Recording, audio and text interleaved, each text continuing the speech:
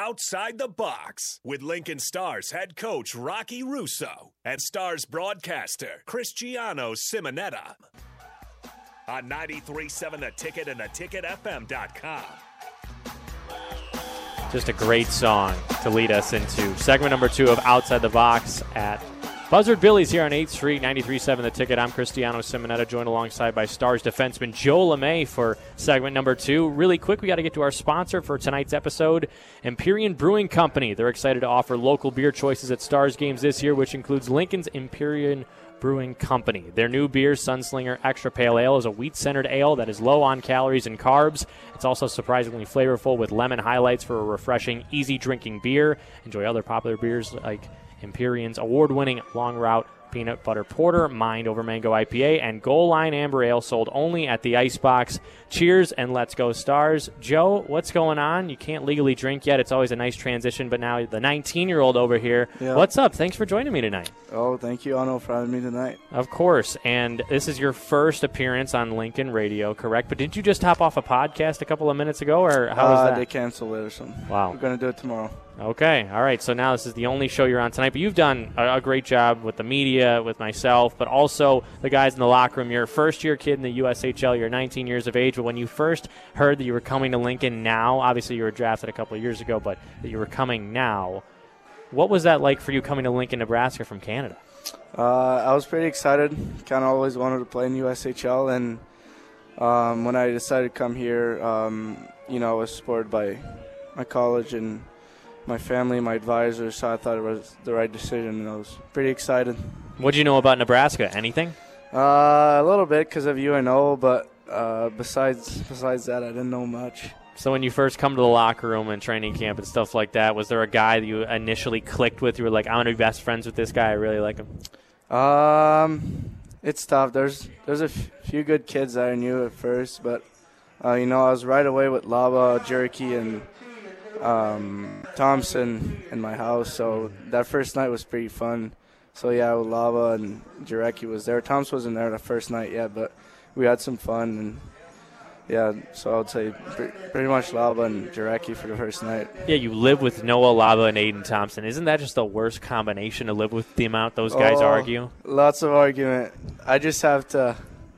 Sometimes I just have to let them talk, Yeah, and yourself, you're a talker on the ice as well, if anybody's watched you at the Icebox this season, and you're also just outstanding offensively. You're well-rounded defensively. You're a Washington Capitals draft pick. Don't answer this question, but the question here presented by Great Clips, our question of the week, what number overall pick was Joe Lamay in the 2021 NHL entry draft, the winner that we'll select via the text line? You can text us at this brand-new number. We're going to get you in a second, but you have a chance to win 4 tickets to Friday's game against the Waterloo Blackhawks, $2 night. Text in the answer, what number overall pick was Joe Lamay in this past summer's NHL entry draft? 402-999-4620. That's 402-999-4620. So when you were selected by Washington, let's go back to the summer. I mean, we didn't even know if you were coming to the USHL, of course, but you get drafted by Washington. What's the emotion like? What did you know about the Capitals? Were you a fan of them before? And what was that feeling like when you first put on that red sweater? Yeah, it's funny you ask because I was a fan of them. I was both Montreal and Capitals big fan. I was a big fan of Ovi, so my room's all red, white, and blue, so for Montreal and the Caps. Emotions were crazy. I'm kind of blacked out. I couldn't believe it. I was there, but, it was crazy. And then, yeah, first time I put the jersey on, it was pretty special, and it was fun to live with my family. Big emotions. Yeah, and you had a video board or a jumbotron of the Capitals, right? Yeah. I remember seeing in your Zoom call with Capitals reporters.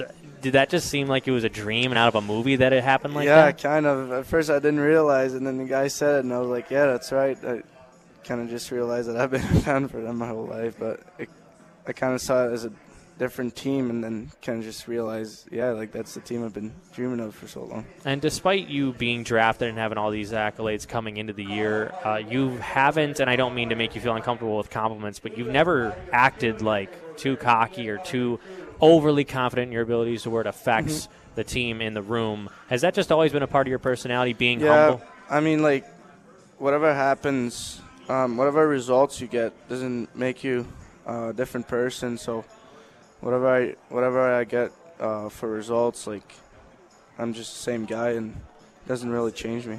All right, and aside from the hockey stuff, I have to talk to you, and you probably know where I'm going with this. What do you like to do in Lincoln when you're not playing hockey?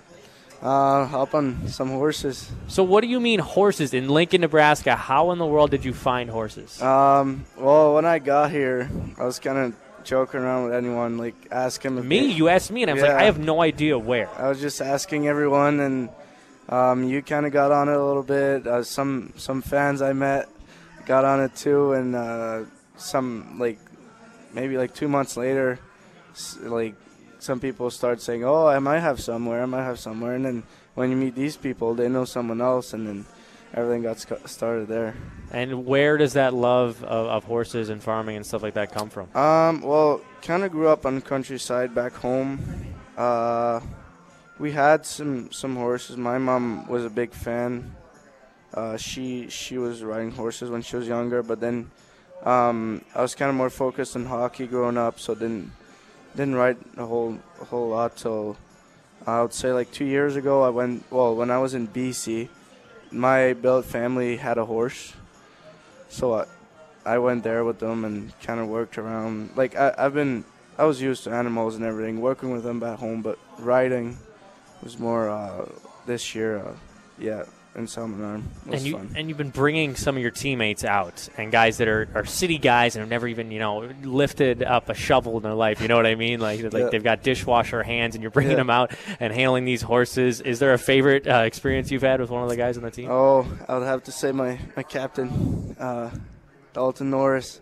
It was pretty fun. It was one of these horses that wasn't the most experienced, I would say. So he was a little scared to hop on it, but we got him to jump on him, and everything went right.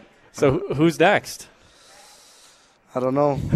Maybe you, Ano. Maybe that'd be awesome. I've never rode a horse. So. Oh, that would be awesome. It's tough. I can't even imagine where it would begin, but you're probably the expert here. Oh, we'll see.